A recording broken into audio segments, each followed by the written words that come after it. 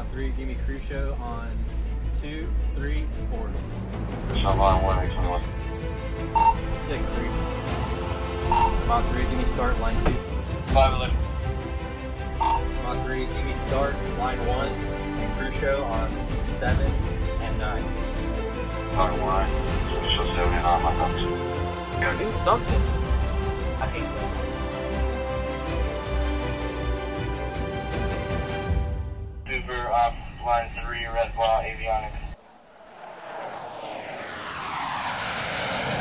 Super Ops Line 2 is code 3 for engine vibe. Fuck.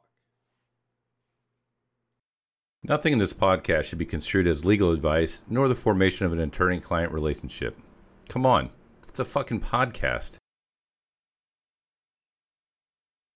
Okay, so today I'm joined by Luther Abel, the Nights and Weekend editor at National Review. And first of all, Luther, thank you very much for coming on the podcast, especially on such short notice. I read your article, I think like 4 days ago, and shot you the email, and here we are 4 days later and we're talking about it. But this is something, the article essentially was why military recruitment is miserable, and it kind of laid out these 3 points of the reasons. But one in particular, something I wasn't aware of, and I suspect either my listeners are aware of and don't understand the gravity, or they're not aware like me. But essentially, it's about a new sort of medical system that might be impacting recruitment across the DoD. So Luther, first of all, thank you very much for joining me, especially on such short notice. Yeah, delighted to be here. Thanks for hosting me. And I encourage anybody that is starting this podcast, as long as you're not driving, I would probably stop. And I'll post a link to the article in the podcast description, also on the Facebook page. But I would give it a read so you can kind of have some background on it. But we will probably be able to talk about it and summarize it enough for, if you didn't read it, for you to get by. So, Luther, if you're able,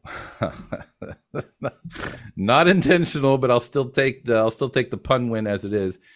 Can you kind of summarize your article just generally, and then we can get into the more granular details after that? Yeah, so quickly, a little bit about me. I joined the Navy, enlisted right out of high school, Navy nuke turned conventional.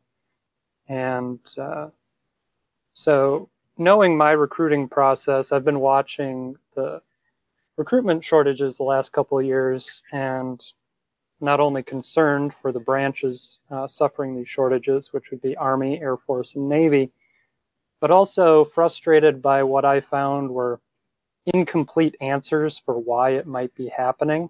So, in sort of a rare thing for a journalist to do, I went and asked people who might know more than me.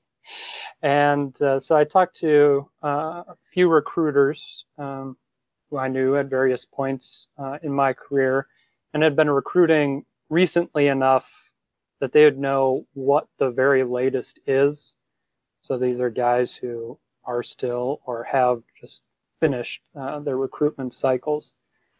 And what I heard from them was that in their experience, a lot of the public discourse around the shortages was failing to touch on the items most affecting recruitment, that especially the partisan concerns. So I'm a political commentator. I would not say I'm an objective journalist generally. For those of you who go look me up, I'm coming from a conservative sensibility. So on the right, there's this complaint about wokeness in the military, especially under the Biden administration, where you have progressive sort of policy goals, social engineering in the service. You heard about this maybe back during the Obama administration, the same complaint.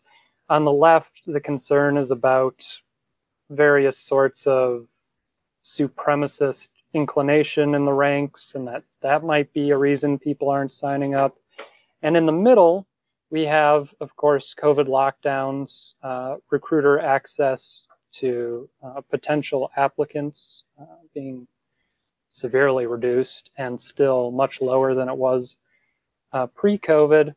Then there's concerns about recruit readiness, where drugs are much more commonplace, and with federal drug prohibitions, that just the average 18-year-old is incompatible with federal service due to drug use.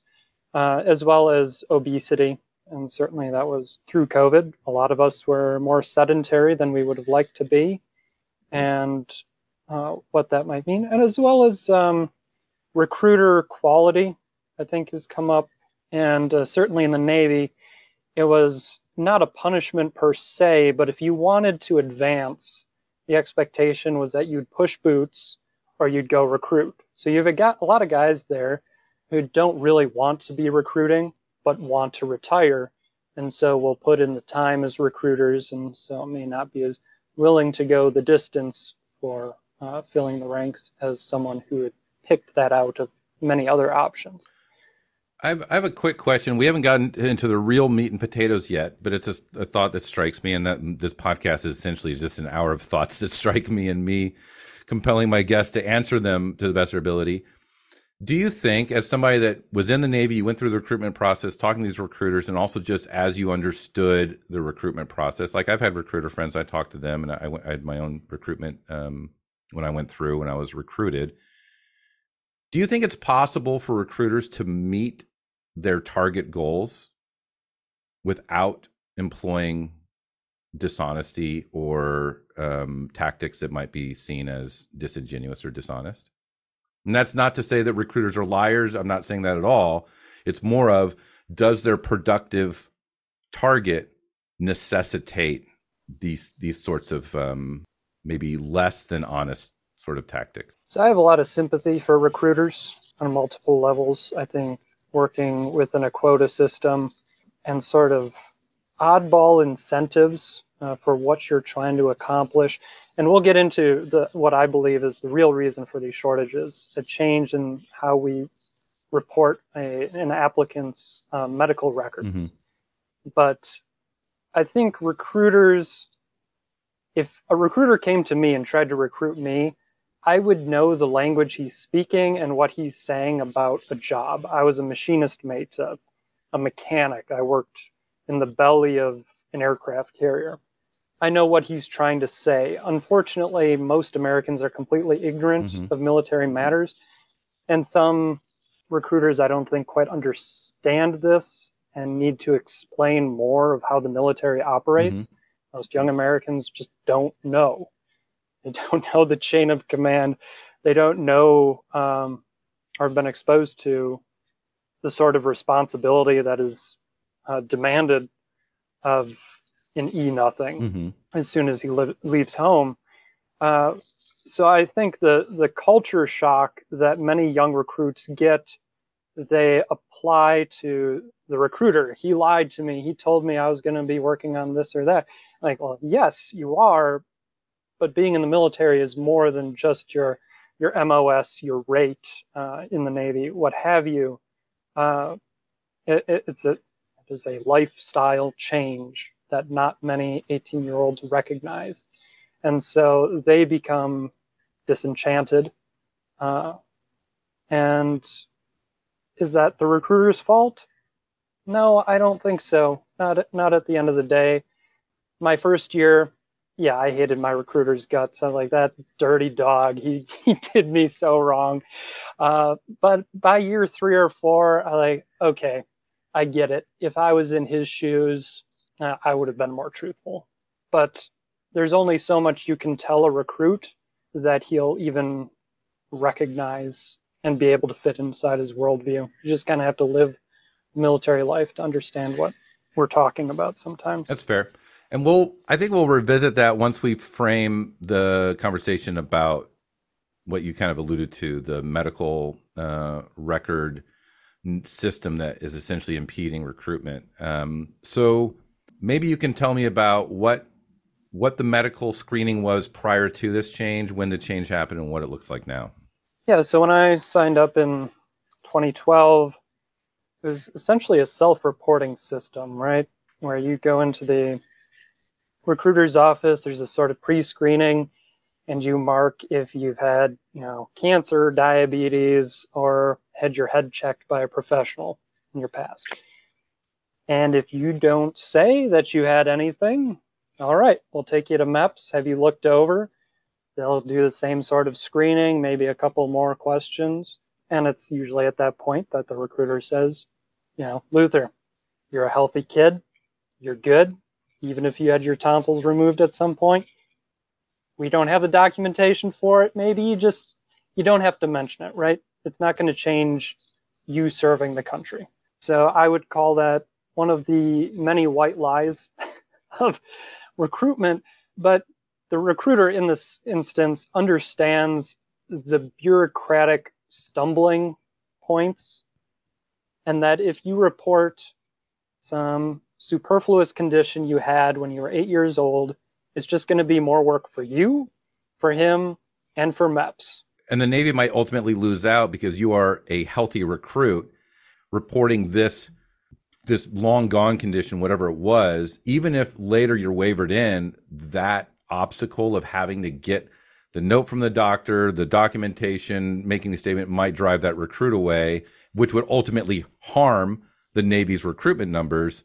So the recruiter is almost playing like a referee here and go, it's better, just don't report this because it would be fine anyway. And we might, we won't say it to the recruit, we might lose you if you have to jump through all these extra hoops, and the Navy does really need you. So just don't even report it and everything will be fine. Is that close? Yeah, that's entirely accurate. I mean, that's what Marketing 101, reduce as much friction as possible between, I guess, the customer, in this case, the recruit, getting what he wants, joining the military. So the sooner you can get the recruit signed up and sworn in, better for him, better for the recruiter, better for the U.S. military. And so there's also like a medical exam at MEPS. I mean, I went through it, you went through it, we all went through it. And that's essentially meant to check you out to see if there is any lingering conditions that can be seen by a medical provider that might preclude military service or might hamper, right? Precisely. Like they're not having you swear in and then shipping you straight to USS Carl Vinson. Like there is this medical examination at MEPS and then again at boot camp, where there are many stages where the sort of medical conditions that would impede a recruit from his work are resolved there. And if he needs to be cut loose, that's the time to do it. You can say, oh, sorry, we checked you at MEPS, your blood work's bad, sorry, we can't bring you on. And then again, at boot camp, the U.S. taxpayer is not obligated to give any severance or benefits to someone who's cut loose in boot camp, had been separated. We kind of understand that, things can come up. That's fine, but it's best for everyone that we do it there. So there is a check to make sure we aren't having unhealthy or disabled individuals. Anyone who would suffer physically or mentally in the military beyond what is reasonable, they would already be gone. Right. And that's fine as well. But if I may introduce my theory here. If you're nodding along or learning something new, chances are someone you know would be interested as well. Hit that share button. It's a quick way to support our journey and bring more folks into this conversation. Take a second to like our Facebook page, subscribe to the podcast to never miss an episode, and if you know someone who'd love this as much as you do, why not share an episode with them?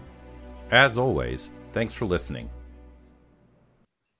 The U.S. military, DoD, the Pentagon, introduced this new system called Genesis, which is sort of a medical records aggregator. So instead of, I think when I was in, we had physical paper copies of all of our medical information that when we left a command, we would have to take it in our hands and walk it into the next command, wherever that might be, and we're in charge of our entire medical history between those 2 points. And now it's all going digital. It's sort of like my chart in the civilian world as this great clearinghouse for medical information. What I don't think was fully comprehended at the time, though, was that there's this component where an applicant, recruit applicant, signs away a release form saying you can look at my pharmacy records. Even before he's sworn in, before all that, MEPS will have access to his entire medical history by way of his pharmacy record and be able to see that he got painkillers at a hospital, which would indicate you had a surgery of some sort. Well, we're going to need all documentation with that. MEPS can see you was prescribed Ritalin at the age of 14 or 15. We're going to need records for that, or we're auto disqualifying you. There are certain conditions, especially the dyslexias, IEPs, ADHD. You said IEP, like an individual. So, like that's, if I understand correctly, that's an individual education plan, right? That is correct. Which means you may not even have a learning disability. You might just had like a divorce happen, and your schooling kind of suffered, and they're like, okay, we're gonna sit you down and set you back on track for catching up to your classmates. That's also an IEP that isn't necessarily indicative of any medical condition, right? This is correct. So, and IEPs are extremely popular, especially in wealthy school districts, which it's a way for longer test times and students to get ahead. And so in very competitive school districts, parents will, go doctor hunting and find one who will get their kid what he needs to sign up for an IEP. I think it's also important to note, and I don't necessarily disagree with you, but like, we don't know the actual numbers of people that are doctor shopping to get an IEP from an otherwise healthy student to advance versus affluent parents that happen to have the financial resources to find doctors to sort of recommend IEPs. But it's kind of muddy to be able to spot the difference. But you can certainly say, or what I understand, the more affluent sort of communities do have a higher amount of IEPs, but it's unclear exactly what is truly driving it besides resources or maybe manipulation. Yeah. Thank you for the disclaimer. That is correct. Right. So whatever the case, these kids who are usually very high performing and would go to some of our top destinations as far as ASVAB scores. So in the Air Force, presumably intelligence, maybe even the pilot programs. In the Navy, it would be nuclear, crypto, a few other things. These students don't even have the chance to join because of this this blotch on the records, according to the military standards at present. And the military can now see this in a way that they did not in 2021 and before. So in May 2022, this Genesis system arrived to all MEP stations. And since then, in 2022, we had our first serious recruiting shortage. And in 2023, again, 41,000 short between Army, Navy, and Air Force. I believe for Air Force, this was the first time they had a recruiting shortage since 1999. So this isn't something that just happens, cyclically or what have you. For the Air Force to be short airmen was shocking in a way that for Army and Navy, they have greater demand, and sometimes you don't hit quota. But the Marines have never failed to meet theirs? Yeah, so a couple ideas on that. Nothing I can verify yet, but one, I think the Air Force, Army, and Navy are essentially interchangeable for most applicants. It's like, well, Air Force take me. I heard they're kind of cool, but Navy can guarantee my job or whatever. Right. I'll go check them out. If a guy's going into a recruiting office to check out the Marines, he wants to be a Marine. And so when I'm talking about people being medically disqualified, you can, of course, apply for waivers. Mm-hmm. Now, this will require a lot more work on your part, on the recruiter's part, what have you. But I think most people going into Air Force, Army, and Navy are more casual about it and not willing to put in that extra effort. And I don't think the recruiters are either, because their quota's typically higher. And so they're just going for the guy they can get through with the least amount of fuss. Yeah, that makes sense. Right. And that makes sense, because that's where the incentives are. But Marine recruiters and by selection, Marine recruits have a like innate grit, perseverance, and pride, I would assume. Is kind of what you're getting at. Yeah, I believe so. And I mean, it's anecdotal experience, but I was recruited by the Marines, and that was a world of difference between being in the Navy or Army shops. You got out of there and like your testosterone was spiking. I was just stoked. And I am not a joiner or a team guy, but the guys who feel right in the Marine shop, that's what they're going to want to do. They want to be Marines. They talk about always being Marines. There's no former Marine. There's plenty of former sailors, plenty of former airmen. Yeah. It's just a different mentality. Yeah.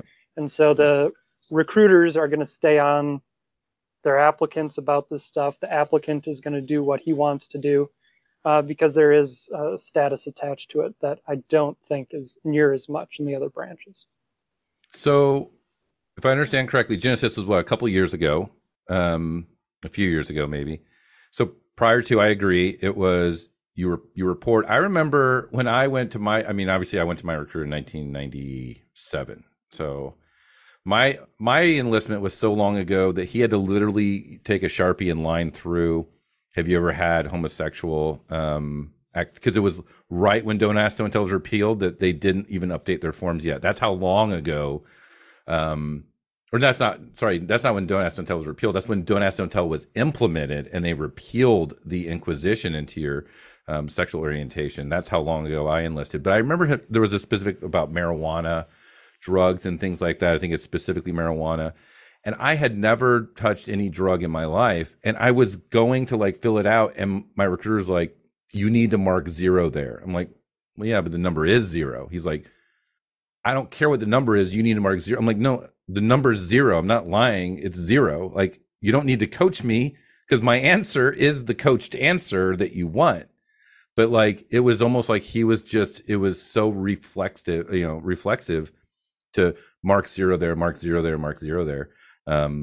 That so like, and I can't remember the medical stuff. And also I probably wouldn't disclose in this podcast anyway, what I did or didn't mark for medical at my enlistment, but I don't know if I remember the medical conversation.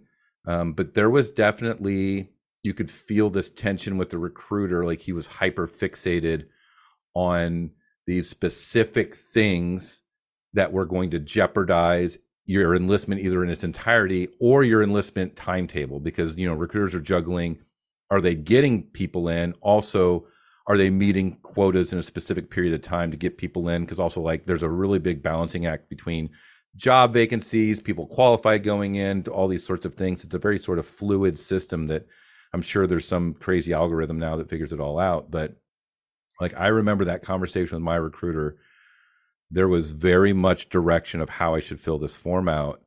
And so when I think about a new system that is going to automatically flag any prescription. Now, if I understand correctly, it only flags your prescription. It does not flag your conditions or your full medical record. It just gives like a small window to solicit further evidence. Is that correct? That is how I understand it. Yes. So if you are prescribed oxycodone for whatever reason, they would look at the prescribing doctor and say, okay, he was in a hospital system, or he was, a dentist, getting your wisdom teeth out, what have you. Either way, you would need to go to that doctor and say, can you clear me for service? Can we get those records? So an example of this sort of system, I was too honest at MEPS, and I had orthotics, arch supports, prescribed to me by a podiatrist, and my recruiter hadn't brought it up. It wasn't on his forms, but it was on MEPS forms. And so I marked, yeah, I've had orthotics because it's no big deal. Well, the doctor looked at me and was like, well, do you have documentation for this? No, sir. All right, get out. You're done today. And you need to come back with all that stuff. And so I had to go see the podiatrist, $75 copay. We had to set it up weeks in advance and do all this nonsense for arch supports that I hadn't needed for years. But because the bureaucratic expectation is that you have documentation for each and everything, doesn't matter how minor, how major, you need everything attached to that. And thankfully, that doctor was still in business and had my records. Otherwise, I would have been guess SOL. I don't know. So what's the ask of the provider? Is it an evaluation or an exam or a letter stating that like your condition is not expected to degrade or it shouldn't impact such and such? Because I imagine if you're currently seeing a doctor, that's not a heavy lift because you have an ongoing therapeutic sort of relationship. But if it's like ADHD medication from 10 years ago, like what is the DOD or MEPS? What do they expect that doctor to write to sort of kind of assuage their concerns about your fitness? I don't think they would admit to this, but I think it's sort of arbitrary, depending on who's reviewing the case. They want as much information as you can give them. So if your doctor is willing to write you a letter, that's great, but they at least want the records attached to it. So the more you can provide them that says you're good to go, the more likely you are approved. But the waiver process is not cut and dry. It's up to the reviewing officer, the reviewing medical officer, to make your decision on whatever day your waiver case may be in front of him. So I know, and you may not know this, and if you don't know, that's fine. Like I know in the military, there's lots of conditions you can have and you can continue serving. Yeah, there might be some medical evaluation boards if you're on a waiver or a profile for deployment or physical fitness for a prolonged period of time. There might be some sort of bureaucratic or administrative triggers to evaluate you for continued service. But like if your cholesterol levels are bad, they'll just give you like drugs for it and you'll just stay in the military the whole time and you're never going to get separated from the military. Are these sorts of checks at MEPS only for the conditions that would otherwise be prohibitive for continued military service, or is it essentially any medical condition, if they see a prescription for it, they want supporting stuff from the doctor, even if it's cholesterol, if you're prescribed medication for cholesterol or something? As I understand it from the recruiters I interviewed, it is better that the military not know about it from a prior doctor on your record, and they discover that, maybe your cholesterol is a little off. But now that if they see that you've been prescribed cholesterol medication, statins, what have you, by another doctor, you need to go get those documentations. So here again, I guess I have to make the separation between simple, absolute disqualification and just a lot of busy work, right, and collecting things, making it more likely that an applicant says, screw this, I'm not waiting around for months just to see if I'm approved to go or not.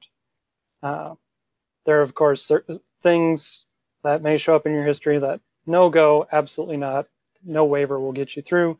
And there's the vast majority, which is waiver dependent, and we can eventually work you through if you're willing to put in the legwork there. Okay.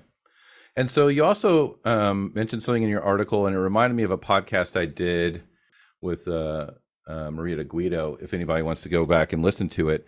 But you had said something that I kind of came to the realization in that episode, which is the more affluent recruits are actually going to have a harder time getting in because they do have access to care better compared to recruits that might be coming from poverty that don't have as much access to healthcare, which also means access to prescriptions or even being able to afford the prescription. Like you talked about in your article, that white kids are treated for mental health at twice the rate of others, and boys are often medicated more than girls. That to me also, I mean, obviously that's along racial lines, but there is going to be some disparity in childhood treatment between these recruits, but they might all have the same conditions because we're focusing on the treatment they receive, not actual diagnosis or what their current state is, because that's like the first crumb of uncovering these things, right?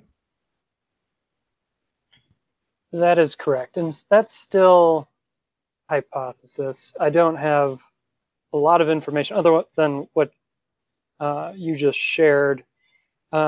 I do want to point out for those wondering, well, how big of a deal could this be, that on Friday I got a statement from the Air Force saying that their medical disqualifications doubled after Genesis was implemented.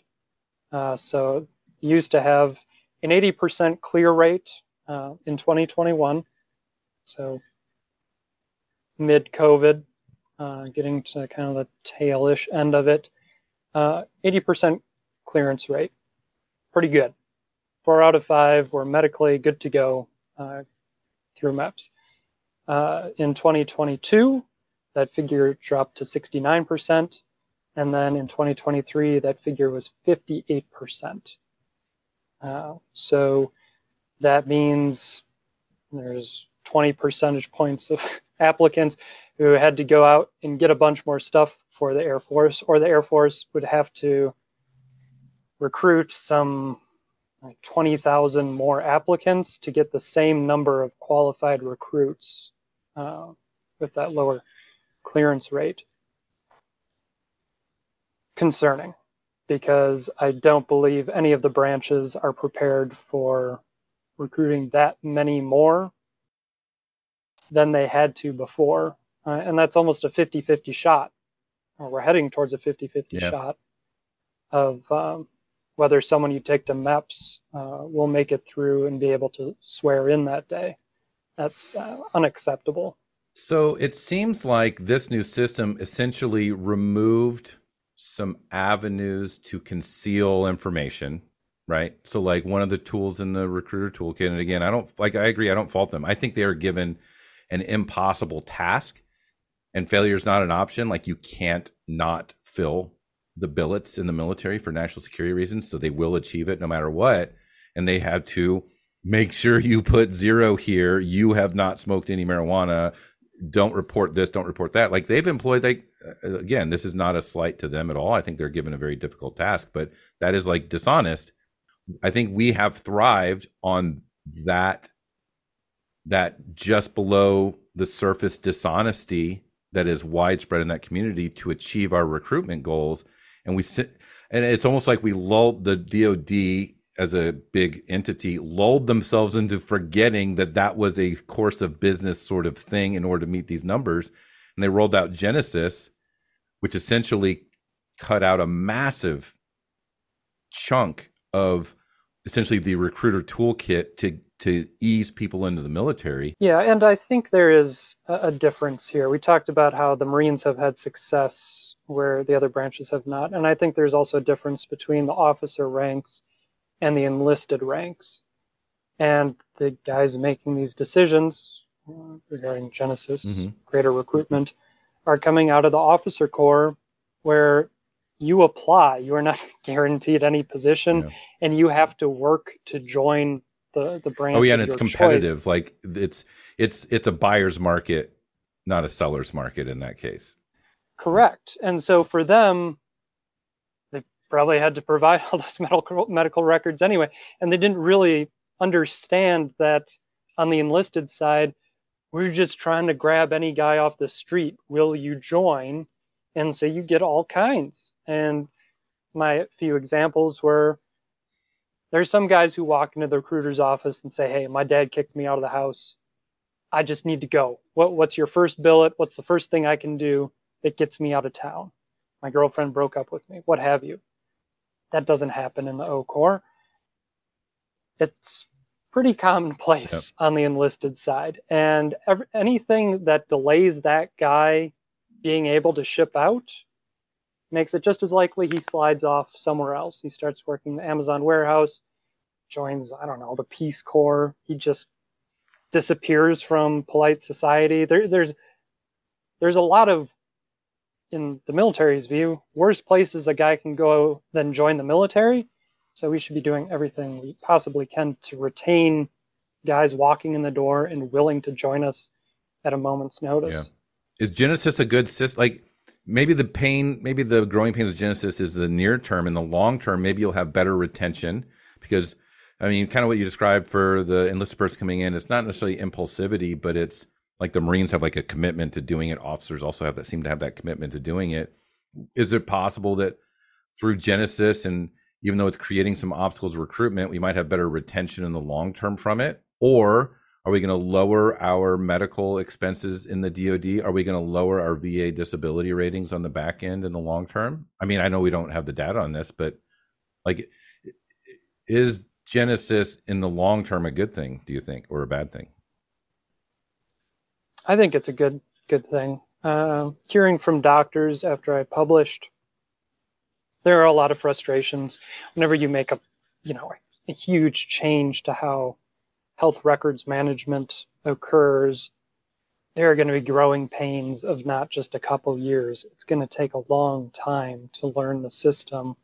But having had records lost before, that really sucks. And especially if you're going from, like, one of my ships was decommissioned, I couldn't call my past command and get new documentation sent over. It didn't exist. And actually the command was blown up during RIMPAC, during a SyncX event. So, like, even the hull of the ship that I was on is now sitting on the ocean floor. So to have all of my information there that I can then make an appeal to the VA for disability in the future, that is a godsend, really, quite good. But I think we made a bad choice in applying it to those who have yet to join us. And you can't undo it, right? Like, the brass can't go to Congress and say, you know what, we screwed up, people were lying to us, then we found out they were lying. And we need them to lie. Can we go back to lying? We need those lies to get people in. Can we go back to that, please? No, that's not going to happen. But the disqualification standards are far too rigorous, in my view. So instead of, if a guy's taken Ritalin in the past 3 years, auto DQ, make it the last 6 months, something like that. Yeah. And if it's before then, say that was then, that's fine. And even for those guys, maybe not auto DQ, but if it's a low enough dosage, like, we can continue treatment for this. Because I know all sorts of guys who are more or less self-medicating with energy drinks and other things to really, what I think is, manage ADHD sort of symptoms. And these are the guys who are, driving our ships, and we shouldn't be concerned about that, because they're great workers, smart guys, think a little differently or at different rates of speed, but they're doing the job. And so I think that's a good point. Instead of rejecting guys for being medically treated, we should say, that's great. We need that. So let us continue doing this. So I think it's tuning down a lot of our standards to a place that is reasonable. And what I'm really excited about this is, it isn't a partisan issue at all. Yeah. It's simply saying we recognize reality, which for the military is difficult sometimes, but this can happen in a Democrat or Republican administration. And it's something as simple as changing language, changing numbers. And then I think Genesis has a real opportunity to improve quality of care for the entire military and Veterans Administration. I think I know the answer to this, and I think it's a good intersection. Does the Genesis track medicinal marijuana prescriptions? That's a great question, and I don't have an answer. Because then you're going to get like the double whammy, right? You're going to get the medical. Well, were you taking it for anxiety or whatever? And also now you have marijuana that we have to now dig into. That is an excellent question. I did not hear anything about that from the Californian recruiter. So I wonder, well, now it's completely legal there, recreational. Yeah, I wonder if medicinal marijuana is not reported into a medical record system. I bet those first of all, it's going to be state by state, because that's how we handle these things. And I bet a lot of the states don't require it to go into a national database. It probably just requires records to be kept at that provider, in which case it might be a state database instead of... Does Genesis touch state databases?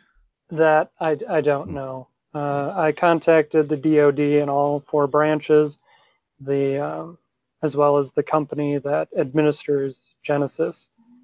And outside of the DoD's response at the behest of the Army, which was an anodyne sort of, we like Genesis, it's great for care.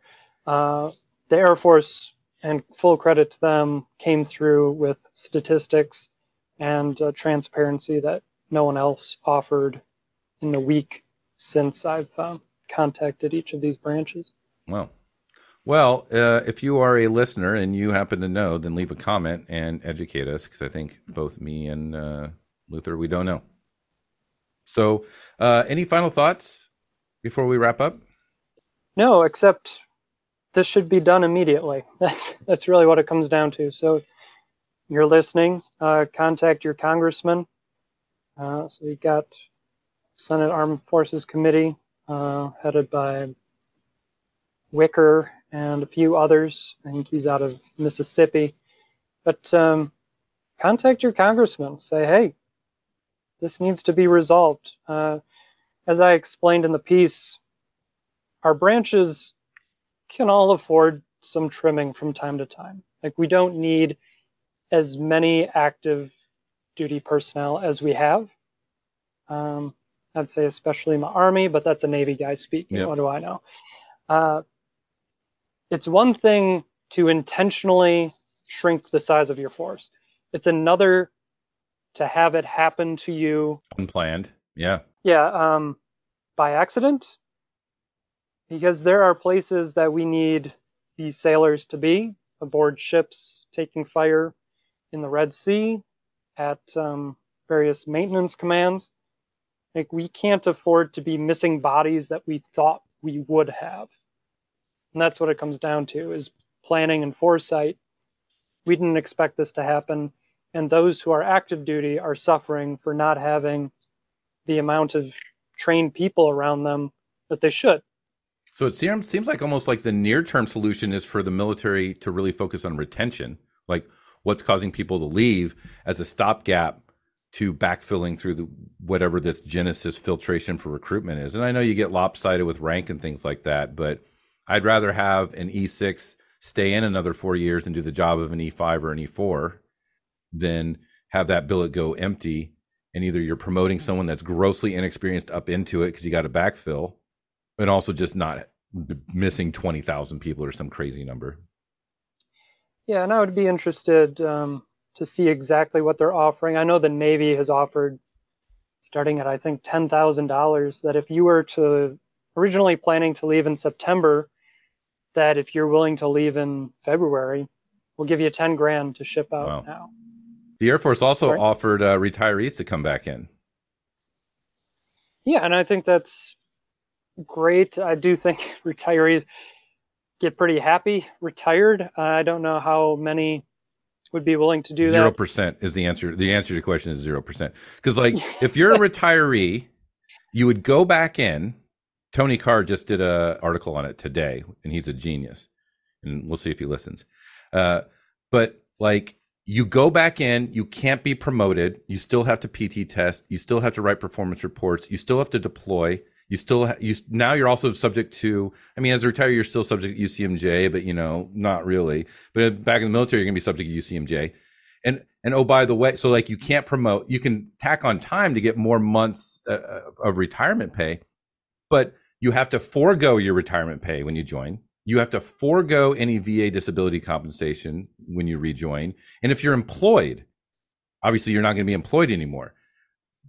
I can't fathom the retiree that would take this deal.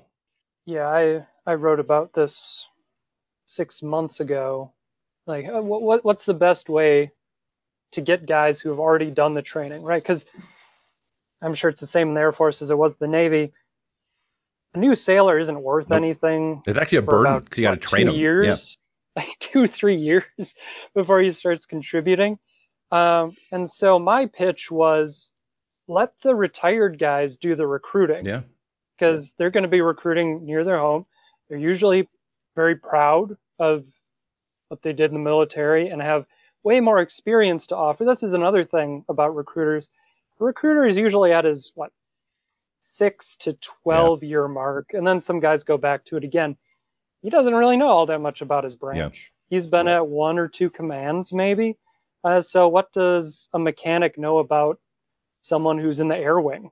Nothing. He's going off of really bullshit that he heard from the guys in the air wing, which is mostly hyperbolic, funny, but not exactly the truth. So if you get this 20, 30-year retired guy telling you what the military is like, you can trust he has a pretty good idea and has done most of what he's describing.